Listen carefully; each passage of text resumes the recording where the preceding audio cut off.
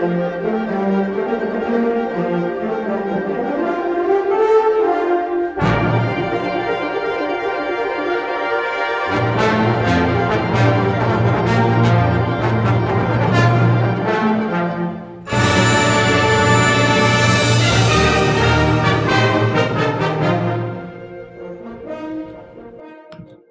is Stag Symposium, and I'm Dan McMahon, and I'm here with Mike Thome, and we're going to talk a little bit today about teaching, and thought you might be interested in knowing how we chose the name. DeMatha is the Stags, and a symposium is historically a drinking party where people would gather to discuss a topic, and undoubtedly the most famous one is Plato's Symposium, a dialogue that both Mike and I really adore, and its topic is love.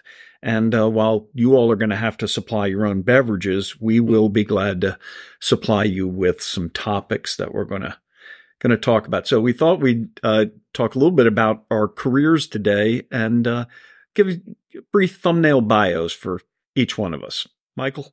Yeah, I'll start. Well, I went to DeMatha Catholic High School, and I grew up in Cheverly, Maryland, and I graduated from DeMatha in 1998, right? Now, does that sound right? Yes, it does.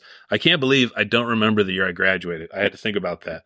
And it was funny. I came to DeMatha like so many other students because I was going to be the next basketball star.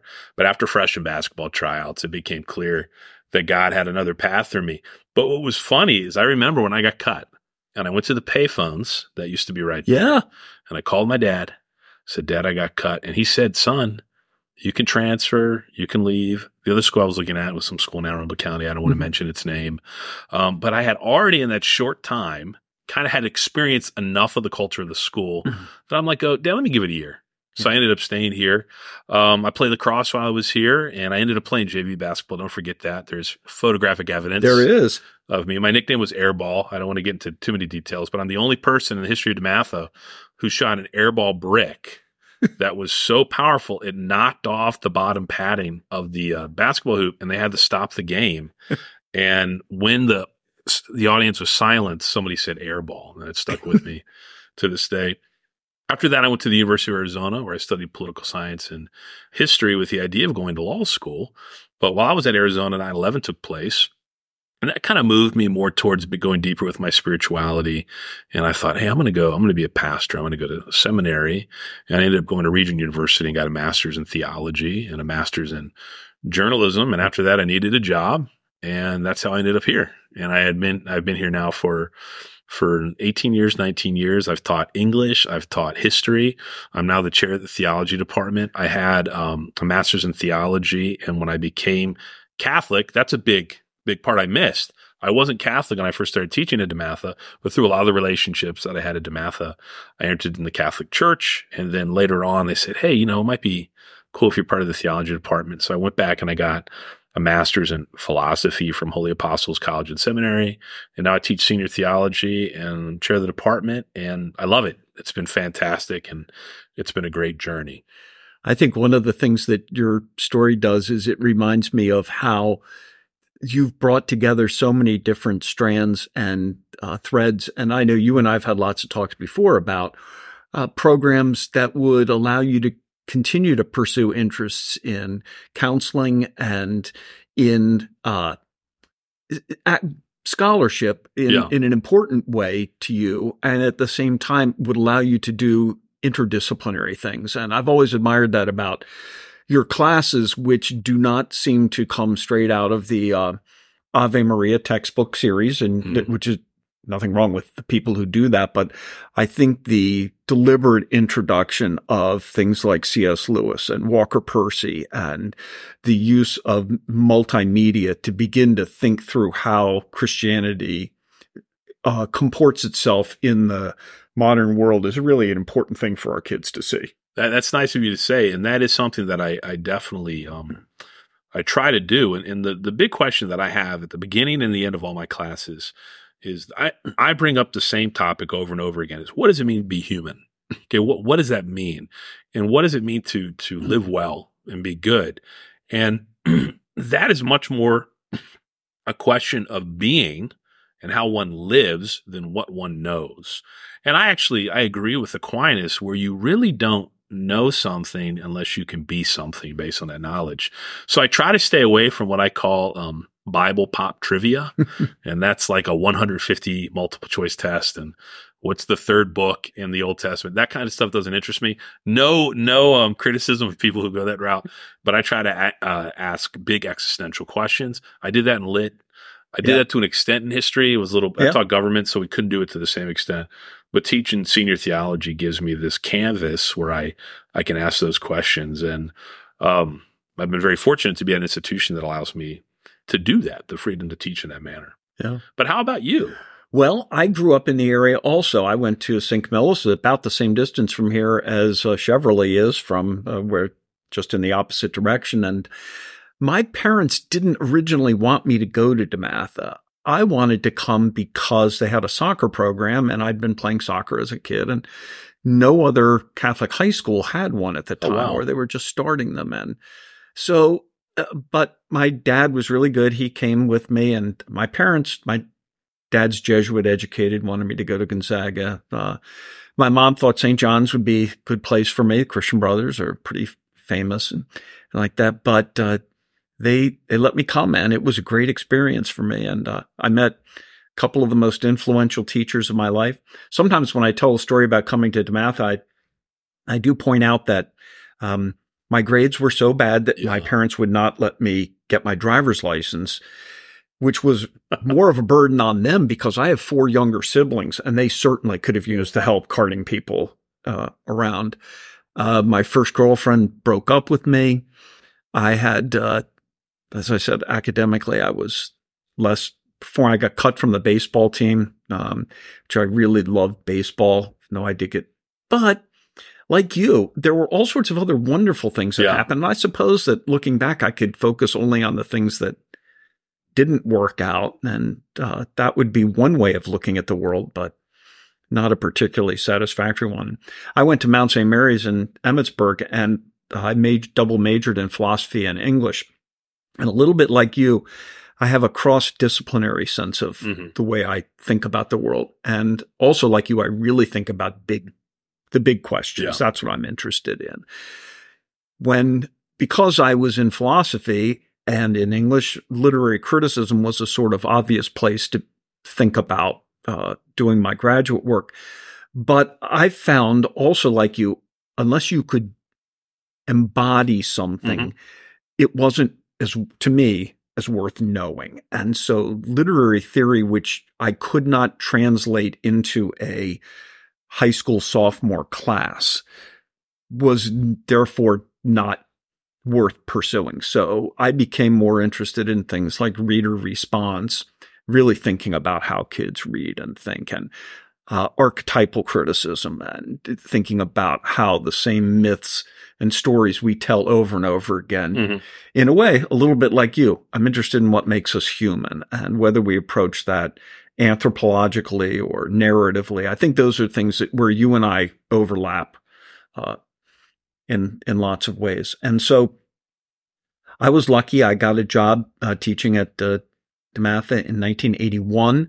I had been at Notre Dame for graduate school in English, but I wanted to come back and get married. And John Moylan invited me in, offered me a job, which I took, very grateful for. And so for 16 years, I taught and was the English department chair for a good part of that time. And I went away for 3 years to work as principal of an upper school in Potomac, Maryland. It was a great experience. I learned a ton. And when the DeMatha job opened, that was really the only thing I would have left where I was, because I really did love the people and I was doing good work there.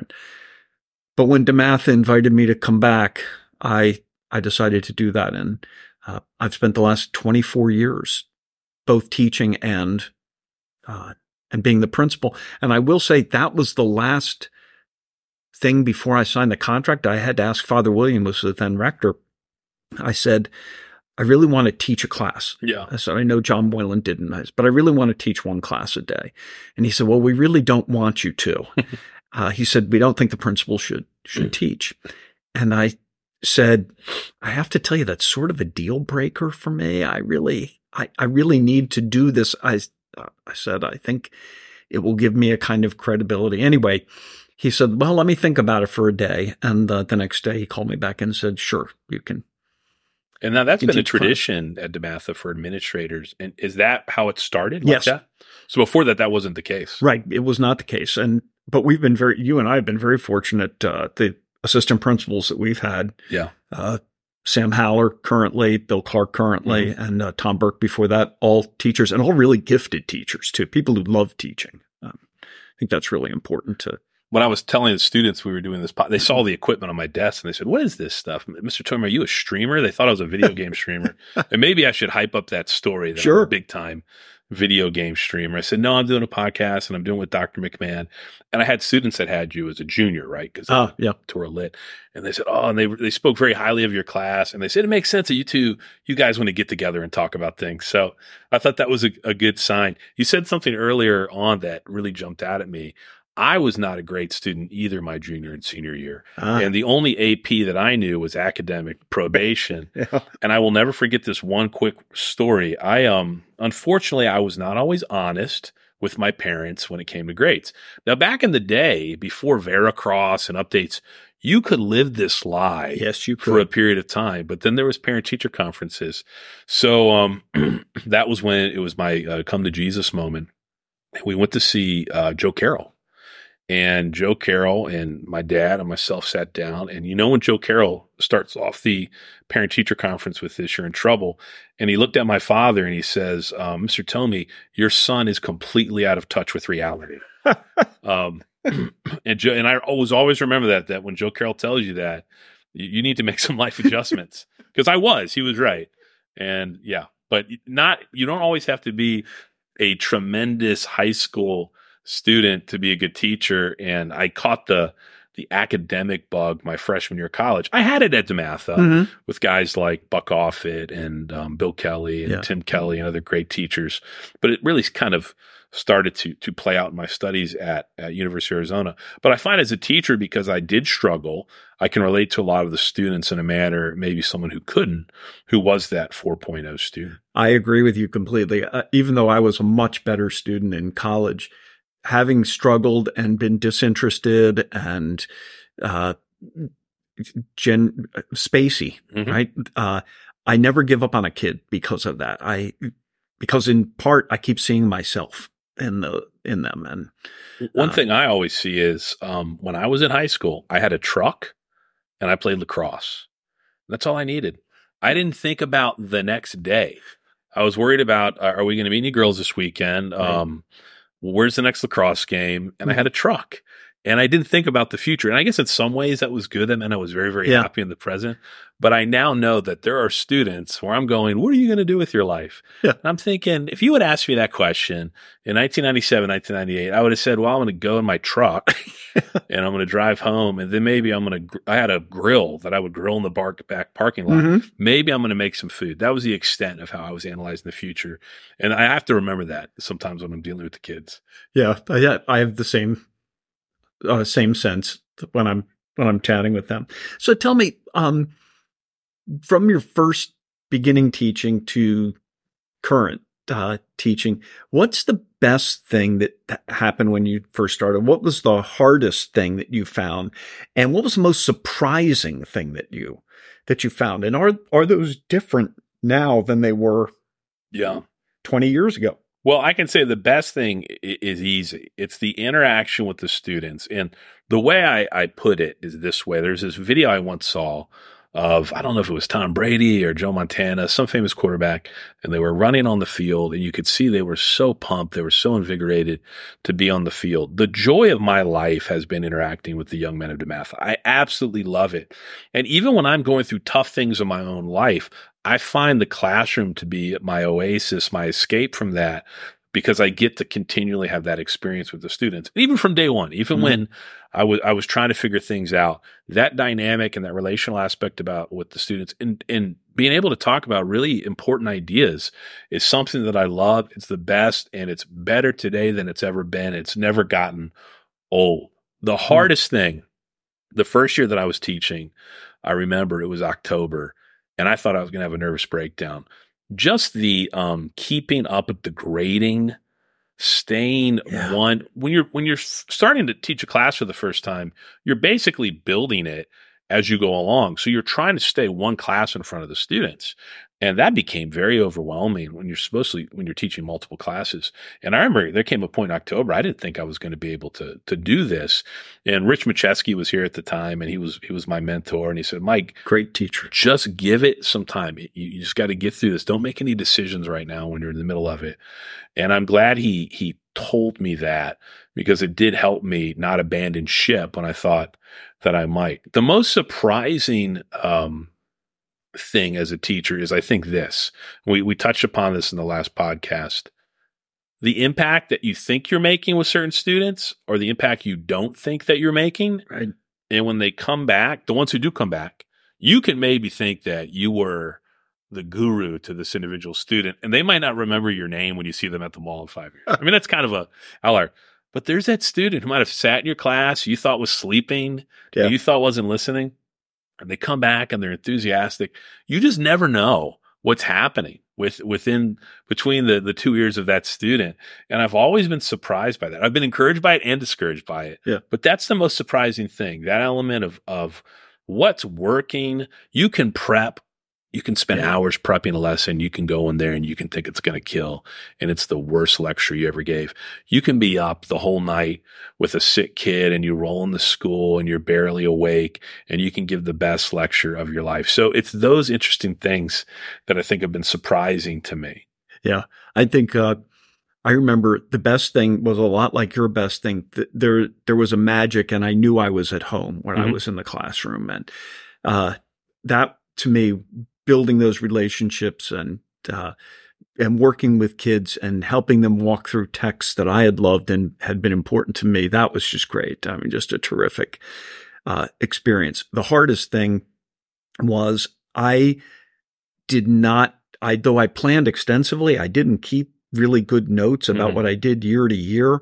So the next year when I had to do it again, I had no lecture notes that I'd written. I had no quizzes that I'd done. I had no, now I'm a maniac for keeping things, so in case I'm ever going to need them. And the most surprising thing for me is it has changed over the years. The first year I taught, I was 21 years old. I had spent the summer doing flat roof, hot tar flat roof. So you go up, you'd scrape the stones off. You'd have to lay down this fiberglass sort of flange with aluminum over the sides of it, and then they'd pump the hot tar up, and you'd spread it around, and you put the stones back and everything like that. It was brutal, grueling, disgusting work. And yet when I started teaching, I went home and took a nap every day for the first month. I was so tired. I could not believe how tired I was. Now, the thing that surprises me is, you're right, the students who I thought, I'm really getting through to this kid, and then they have no clue who you are. Even the next year, they see you in the hall, and they're like, wait a minute, do I know you? And on the other hand, kids, from 20 years later, and one of the things that I find really nice now is I'm friends with several of my former students, and that there's something just terrific about that, because you're no longer in that teacher-student relationship, which you have to honor when you're here. But once they're gone, you can't make them dependent on you forever. Yeah. I think I think some teachers like that because it's a kind of power. I don't think you and I tend not to like that. What we want to do is get past that to the point where we're more colleagues than we.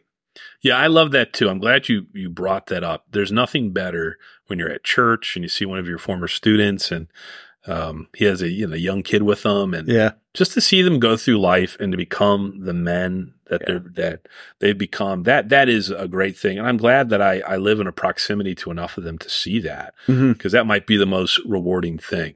As they become parts of their community and parts of just their families and giving that goodness to those around them. And hopefully maybe you had a little part of that when they were in your class, and maybe a discussion you had or something you said pointed them to that in direction. But again, I'm falling into teaching. It's been the joy of my life. And it's always new. It's always fresh, but the relationships are what always come to the surface when I think about it. You know, back in the first episode, you said, when talking about teaching, when the kid asks you, hey, basically, are you brand new at this? Yeah. Right. Is that part of you was thinking, well, you know, I've coached a little bit. I've done this. And so I guess I'd like you to think a little bit about, because you've coached here. Yeah. Sort of formally. And, I know you've had to step away for a little bit. You have little kids. I do.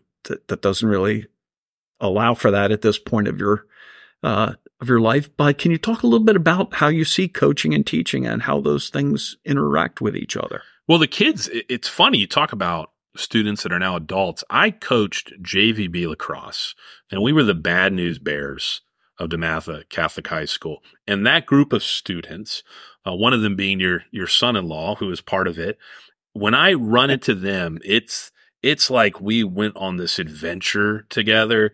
It's this fraternity. And if you experience JVB, it was amazing. And I am someone who's very supportive of sports. I actually don't like it when a teacher might speak low of sports, because I think the education that's taking place when someone's part of a team and committed to a cause is actually in some ways greater than what's taking place in the classroom at times, where students just sitting at a desk and kind of receiving information. So coaching, to me, I consider myself more of a coach than a teacher. I really do. And my style is much more coaching than teaching, because coaching, again, we were talking about this earlier, it's not about knowing, it's about being. Mm-hmm. I can wear the right basketball gear. I can tell you about every play. I can tell you about every Hall of Fame basketball player, but can I play basketball? And coaching is all about, can you play basketball?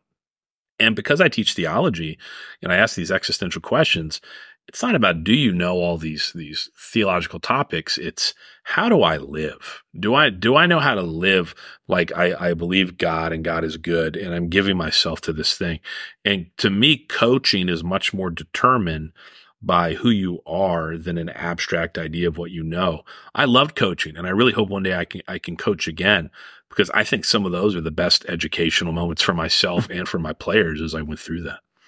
I was fortunate to coach basketball here for 5 years in Morgan's program. I was an assistant all that time, 2 years freshman, 3 years JV, and I loved that. It was a great, for all the reasons that you say.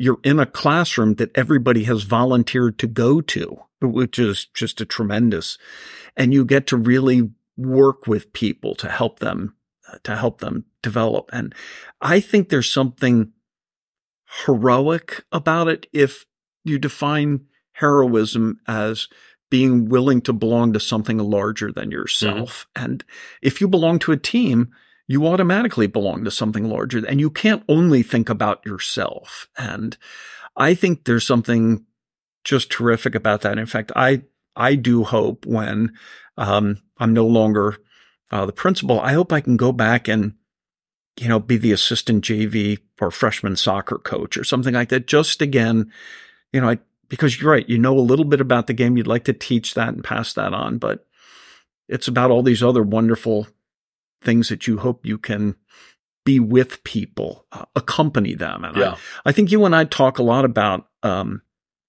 accompaniment with students. And I think that's one of the reasons that we both had a fair amount of success with kids, is that they have a sense that we're journeying with them. Can you talk a little bit about how you approach that when you're doing a big existential question with students? Well, I think when there's a big existential question, I don't have a goal of where they're necessarily supposed to get. The goal is being reflective. The goal is analyzing the question, how it applies to their life. People are in different journeys. People are in different places of that journey. I respect their free will big time. And who wants to go on a journey with someone who is forced to go on that journey? I agree. And it's not going to work. And when you're talking about important things, you can never manipulate someone into believing something or manipulate someone into journeying with you. So you walk alongside them and you start a conversation and you make a dialogue. And sometimes they're going to be more into that dialogue than other times. But to me, I have a very open-ended idea of where that student is going to end up. I also, as a person of faith, trust that God is more concerned with that than I am and is better suited to deal with that than me. So it's all about a journey. I'm on a journey as well as I change as a person throughout the school year and throughout my career at DeMatha. And like a season, when you're a coach, you have this very definitive journey of your first game and your last game, and you see the transformation of the team, the connectedness of the team. That's what I try to recreate in the classroom. Yeah. I want there to be a shared experience on that last day that we all kind of sit and look at each other and we have that look in our eye that we've experienced something significant that we'll take with us the rest of our lives. I love the metaphor of the journey. As you know, I spend a lot of time thinking about pilgrimages. So it's one of my go-to metaphors, and in part because I think that a pilgrimage, everyone goes on a pilgrimage expecting a metanoia to be spiritually changed. And I think that's a really significant, I expect that. I'm not sure my students do at the beginning, but that's part of what I'm hoping to convince them. And I think, one of my other ones is I believe that really good teachers are Sherpas, right? That we've been on the journey up this particular mountain at this time. And so we know what equipment we need. We know how to prepare for the journey. We know how to, but finally the student has to take the journey. And I agree with you absolutely. I think it is disrespectful as a human being to force people into a kind of belief. If people don't come of their free will, then we have cheated them. And I often say the easiest thing for a teacher to do is to render kids obedient. But that's not the same thing as teaching kids. And I think that's a really significant, if you can approach it with that spirit of freedom and joy. I think the phrase you've used before is lots of these things can be caught.